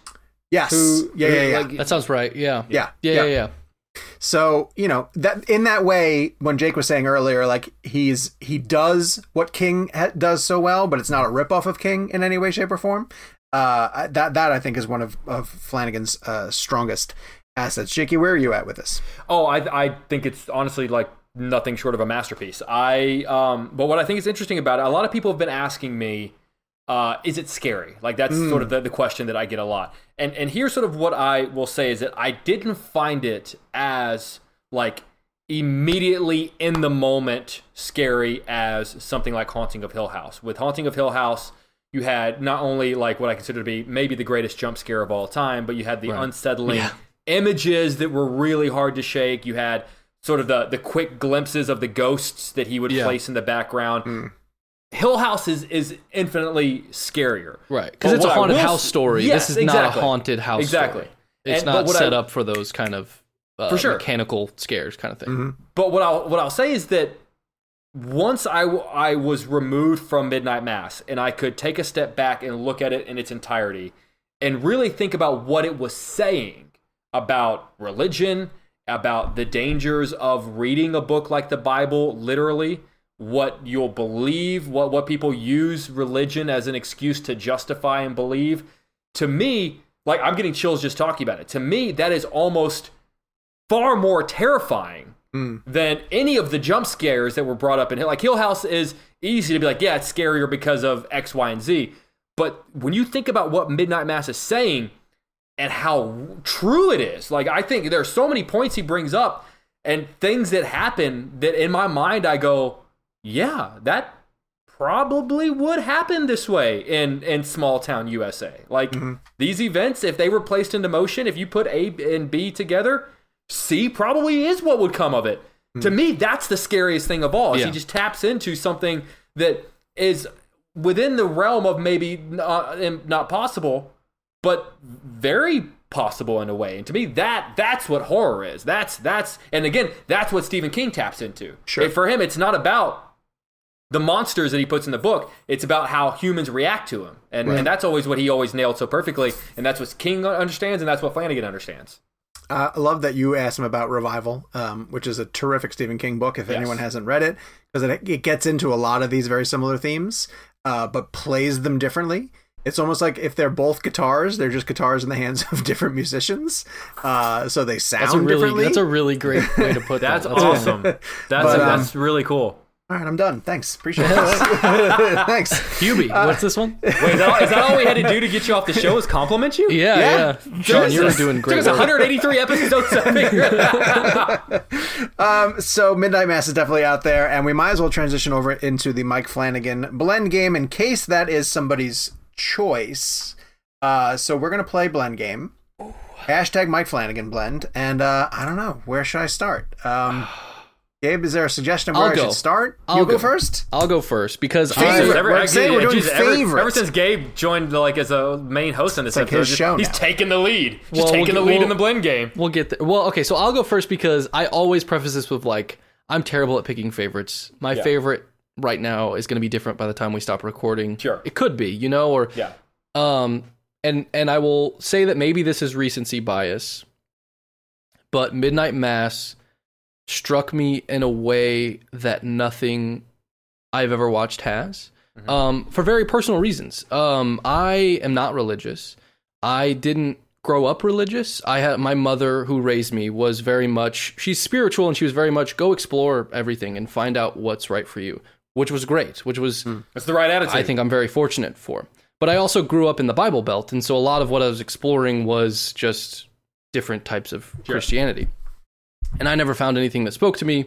I looked into some other things, but religion itself has never spoke to me. And I've spent my young adult life, and in college and all those things, trying to understand that within myself, but also trying to be understanding of others. When I was younger, I would be much more judgmental. I was never unkind, but I would found myself, a thing I didn't like about myself was if someone was this devout religious person, I immediately put them in a box in my head because I had known so many devout religious people that were worthy of that box. Not all are, but they were. And so for me, it's something that I've always explored internally, something I'm always trying to learn more about and reflect on. And this provided, as I said before, a conversation in a way that I've had with myself, I guess, and maybe with a few others. But it's done so well, and it's so taut, and it's so considerate that I just kept falling in love with it. Regardless of any nitpicks that I have, they were all saved by the fact that he was able to build 7 episodes to create this incredibly complex idea and set of themes of how sort of vague myths and blind faith can bring these positive things. Communities coming together and singing on a weekly basis is a positive thing on its own, on face value. And it can lead you to these wonderful things. But it also can be abused, and it can also be misinterpreted. And he finds this really, as a fan of horror, this really clever way to tell a horror story with that fact. I love Hill House. Hill House might be best. I don't know. It's crazy, the stuff that he's done. Dr. Sleep is amazing. Yeah. He's an incredible filmmaker. He's an incredible storyteller that is doing it on a level that not many can, or ever have, I think. And I think as far as the horror genre is concerned, Guillermo del Toro is a master. There are these masters that exist, but because Flanagan comes with such a specific flavor, and he's kind of like it's kind of like the director that Stephen King could never manage himself to be. You know, it's like That's we're finally interesting, getting we're finally getting that level of horror being told visually. It's difficult, but for me, and like I said, maybe it's recent, but Midnight Mass really struck me on a very personal, very particular level that, like I said, I've just never really been. I felt like I've had that conversation with a piece of art before, and it's done just annoyingly well, just so well. It was. I gotta say, it was great texting with you episode by episode as you were, because I'd seen all 7 around the time that you guys were starting, and it was really great to kind of live through, even though I had just finished it myself, live through you guys vicariously. And Gabe, I want to emphasize your point. The reason I think, and I'm not to besmirch Guillermo del Toro, because I like Guillermo del Toro, but the reason I think Flanagan is leaps and bounds better than Guillermo del Toro is that Flanagan is more interested in the people, and I think del Toro is more interested in the monster. And I find that the monster is made better if you give more emphasis to the people. And it doesn't work the other way around. People aren't, the human characters are not made more interesting when you put more emphasis on the monster. That's a really great point. That's an excellent point. When you think about the best examples of the horror franchises that we often speak of, like you care about Laurie Strode, you care about Nancy in the first Nightmare, and then after that they become spoofs of the and that's villains, even exactly, where because they started putting more emphasis on Freddy and Jason and Michael than they did person X that has to be killed at this part of the story. And I think that's not to get stuck on Guillermo, but I think that's why The Shape of Water I love so much and is probably my favorite film of his, because the quote unquote monster is humanity in that, and the monster that we visually see is it's all about making that monster feel human. I think that's not that he disregards humanity completely. I don't think that's what you're saying at all. But I think that's the strongest he's ever come on that side of it, is like you're saying. The Shape of Water is great because, like you're saying, Flanagan, in Flanagan's sense, he's always vying for humanity in his stories. But anyway, so Midnight Mass is my choice. I think also love Michael Shannon. Michael Shannon. Michael Shannon loves Gabe. It's very true. We love each other, and if we could hang out, listen to music more often. He didn't hug him the way Quentin did, though. That was unique. We were on Zoom, right? We were on Zoom for Michael Shannon. If I met Michael and also, Shannon, you don't know Gabe's relationship with Michael Shannon. Don't presume that you know what has happened and what has not happened. Fair point. Yeah, if anybody can set us up just to hang out, just listen to music, talk about movies. A la Coach Beard. I think when Gabe leaves the show, he goes on some wild adventures. He just goes on wild. You should see the pants he's wearing right now. That's right. We're always like, we got Quentin Tarantino, and I was like, sorry, me and Scorsese were having dinner. I didn't quit. Gabe still shows up, though. He's like the mailman. He's on time and he looks good in shorts. So, does anyone else want to discuss Midnight Mass before I throw to you, Jake, guys? are you picking Midnight Mass also? I know. I was going to say if we're done with my pick, you guys can count down and discuss your pick. Hill House?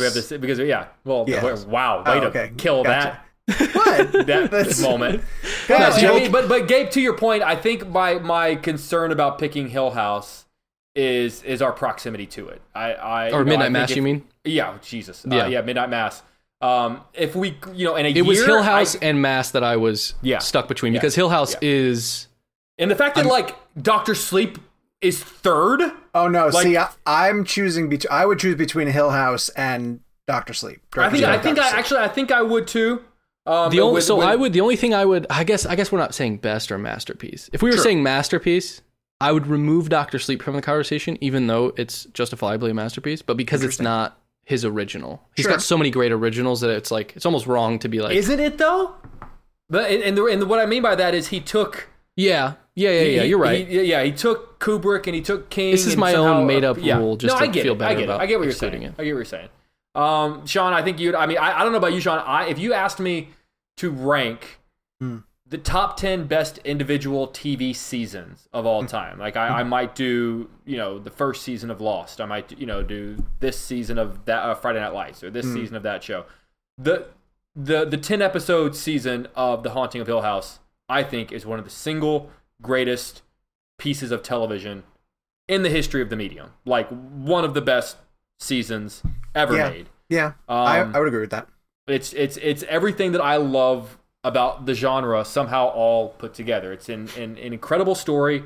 It is terrifying. Like some of the most unsettling, striking images I've ever seen in the history of horror. Like I know I'm being hyperbolic, but I don't think I'm over exaggerating or giving it too much and credit. it just has so many ideas. Yeah, it has so many ideas that all snap together into this weird kind of morbid puzzle. I mean, everything even from the Bit-Neck girl, even the fun fun bit about ghosts being around the house is like what a fun thing to do. Yeah. That's fun. Episode 6, it's fun, and then until you see one do. when you're watching it at night, and you go, "Holy shit! What the hell is that at the end of the hallway? Or what is that thing that's in the grate?" Like that is one of the most unsettling. And then also from a technical perspective, and I know we talk about this a lot, but what he accomplished in episode 6, I still can't wrap my brain around. Like so difficult that he is often talked about like never again. Doing that again. Never again. And honestly, by the end of the finale, I had tears, like actual tears streaming down my face. So the fact that he somehow blended genuine, actual, because I mean, I'm a fan enough of the genre so that like it takes a lot for me to think, oh, that was scary. I don't use it as a detriment against anything in horror, but like if it's scary, I'll use it as a bonus. And from a technical perspective, and then from an emotional perspective, it's everything I could ever want out of a story in general, much less a horror story. Yeah, the thing about the unbroken shot in 6, beyond how impossible, like I can't watch that and not think of the actors not screwing up. Yes. At some point in it, like someone flubbing a line or just anything, and how many times you have to do it. But the reason why that shot is impossible is because it weaves through the 2 time periods of the story, and up to that point, so much about all the characters and the arguments that they are having. And then when it goes into the past, and the fears that the characters, the young actors and the parents up to that point, and what they're dealing with at that stage, and then comes back around to the funeral home, and it's written so beautifully up to that point, so that scene means so much more beyond, oh, here's a cool technical element that he's also pulling off. Yeah. The reason I elevate Hill House above Midnight Mass for right now is just the ability to tell the 2 parallel stories, the younger kids and the younger version of the family and what's happening to them now, and run them parallel side by side. And I also just think, in terms of the individual characters, they each had something that was so compelling about them. From the sister who wore gloves because she was afraid to touch everybody, to Luke having his addictions, to the brilliant performance by he'll always be Elliot to me. Elliot, just Henry fantastic. Thomas. Yes, Henry Thomas. Incredible. I love that we're getting a Henry Thomas project every year now. Yeah, it's amazing. It was 3 episodes into Midnight Mass before I even realized that was Henry. In fact, I actually looked up to see who that actor was, and I went, you really? That's Henry Thomas? That's funny. But I had no idea. The payoff of the bent neck lady is one of the most masterful things. What a hiding in plain sight, kind of just brilliance. Yeah, it so is. Yeah, it so completely is. And that's a great way to describe it. Yeah, this is what honestly pushed this to the top for me. I went back and rewatched that whole sequence of Nell in the house, and going up the staircase and dancing with her husband. Remember, all of it is just it's masterful. And what annoys me a little bit about Midnight Mass is that, because of Hill House, I now know what he's capable of. So when I watch Midnight Mass, I'm like, it's just Flanagan being Flanagan. It's just perfection. Which is kind of something that haunts King as well. Like King churns out somewhere between a masterpiece and a pretty goddamn good novel every year. Sure. But because we've gotten used to it, we kind of take them for granted, for lack of a better phrase. Like it's so unfair. We write off. Yeah. It's so unfair. But I can't ever get past the first time going through Hill House and waiting for it to go off a cliff and have it get better, from episode to episode. Like, didn't you feel by the end of Hill House that you could almost physically feel the house itself as a character, which sounds cheesy, yes. But like when you talk about her going into the house and like when you walk in, you could almost like physically feel how the house was responding to her when she went in. Like that's how well he wrote it, that he took an empty building and made me know what that building was feeling. Yeah. Well, which is crazy. And I love that he has this ensemble of actors that, you know, it feels like he's going to be working with for the family for years to come. The family, And I think which is okay if you miss one. Yeah, exactly. And they'll keep rising to, you know, the challenge of his material. So I look forward to everything they're going to do from here on out. But the other one I would have chose was Dr. Sleep because, dear God. Yeah. The fact that like something as astonishing as Hush or Gerald's Game, I even hate using this expression, but like would be near the bottom of the list. Yes, is astounding. Yeah, those are the bottom of. Like he doesn't have a bottom of the list. Yeah, because he's only gotten better and more interesting. Yeah. And you could probably argue, looking back, like the only problem his earlier movies had was that no one was giving him enough money to do the amazing stuff. Like like you look at Hush and it's a very small indie same with Gerald's movie, Game. But it's done at the highest level that it could be done under that scope. Here's the thing, though. Don't you want him in longer form? Don't you think he's better in longer form? With the series, you mean? Yeah. I love the series. I'm in. I like both. I mean, we talk about how great Dr. Sleep is. If he can balance giving us a great the director's cut, flick. Though. But I mean, honestly, I thought the theatrical cut was pretty brilliant, too. But I also love that he tells a story that needs, like, however long, like, Midnight Mass is 7. Like that's not a very sexy number, and I know Netflix normally loves 10, but I love that basically he just goes, this is how long it needs to be. This is someone else it would have been 10, I think, because if I were to nitpick Midnight Mass, the not necessarily the pace, but he's building these characters really quickly in the first episode really, but the first couple episodes, to where there's a little bit of exposition that could be distracting, but it's well done exposition. It's not cheap exposition. Yeah. Where I could see that would get like each of the characters that's built out would probably get moved into a different episode and they would elongate it. But the fact, like I was texting Jake, up to like episode 3, it was, and I don't mean this as a slight or in a bad way, it was kind of predictable. Like you were seeing the stones that were being laid in front of you, and I was like, oh, okay, this is interesting. Yeah. This is interesting, and I think this is what's going to happen. Okay, that happened, and it was all rewarding and fine. I don't mean that as like it's predictable, rote kind of thing. But then episode 3 ends. Yeah. And I said, well, now I don't know what the hell's going to happen. Well, because he's kind of like distracting you with this hand, and you think, oh, I know everything that's in that hand, but then you forget about that he's got something going on in this hand. Yeah, that you completely. And episode 3 is basically like, oh, remember this hand? And this is a really weird comparison if you're not watching the YouTube video, because I just did a whole visual. True, he did a magic trick, actually.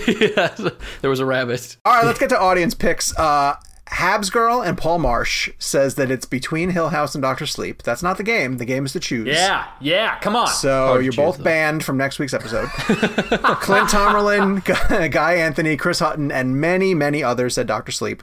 Satith Godi, Danny Gertsch, Jeff Cabrera, Kerry Vanderberg, and many others said The Haunting of Hill House. William and Ace Andrew said Hush. So thank you very much for everybody who participated in this week's game. Gabe, you're going to have to explain next week's for us. We are playing hashtag Autumn Movie Blend. So you can let us know via hashtag or at realblend@summerblend.com what your favorite autumn movie is. Yeah. So we are recording on the first day of autumn. Okay. And so this would be the autumn time of year. It's probably going to be a horror movie. It might be something that's not horror. Maybe it's a holiday movie. I don't know. Something in autumn. When you get to the autumn time, the weather changes. You walk outside. It's a little bit chilly for the first time. What's the kind of movie that you want to watch in that weather? I love it. Apologies to our listeners below the equator. There's an awful Winona Ryder, I want to say Richard Gere movie called like Autumn in New York. That's your favorite? Your favorite movie with the word autumn in it. Yeah, that's what we're doing. It's the only one I can think of, honestly, at this point. Please pick that. Please pick that next week. Maybe I'll rewatch it. No, it's super sappy. It's really terrible. A review. You can send us reviews at realblend@cinemablend.com as well, too. And this one comes to us from Sam L. Thami 26 from the UK. And he calls it, or she calls it, essential listening for movie enthusiasts. I have listened to this pod for about 2 years now, and I am obsessed. I started right from the beginning, and I never miss an episode. I'm a premium blender. Hey, thank you. Premium. And Oh, this yeah, pod premium, has premium. inspired me to start my own film podcast. I am also an Hey! actor, so it's great to listen The to discussions about the competition. industry. Yeah, right. Stop that. What are you doing? Don't take listeners away from us.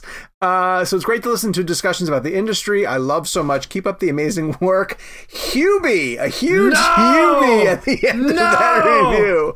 So thank you. Well I played. hate that caught on. Sam L. Tommy 26 from the UK. Let's see. Next week. Oh, the premium episode that we're going to be recording is a September mailbag, which is always fun. You guys send us questions What you talk at about mailbag? realblend.com, They're really great. and then we answer them for you. So you can get access to this and all of the other episodes of Real Blend Premium by going to cinemablend.com/Real Premium. In the meantime, you can listen to all of us or follow us, on social media at Jake's Takes, at Kevin McCarthy TV, at Sean_O'Connell, at Gabe Kovach, and the show is at Real Blend. We have to have a Spielberg ready. I will say before we get to Spielberg, because you almost did it, but we can tease next week's guest because it's recorded. We true. finish the Jake. Does this group of characters in Lord of the Rings have a name?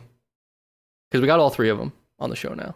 Oh, interesting. Do they have a name? I mean, No. it's basically. I mean, no, they don't have a name, but it's basically one major plot line of the Two Towers and Return of the King. Yeah, like Because they're mainly together. Yeah. As yeah. he points out, he's not part of the Fellowship. Yeah. True, And, exactly. That's what I mean. And has Oh, a that's reason so for explaining sad. that. So completing yeah. whatever, we got to give them a name. We Sure. had earlier tripod. a couple weeks ago we had Elijah Wood on, and he got to talk about Lord of the Rings. He did. Fantastic.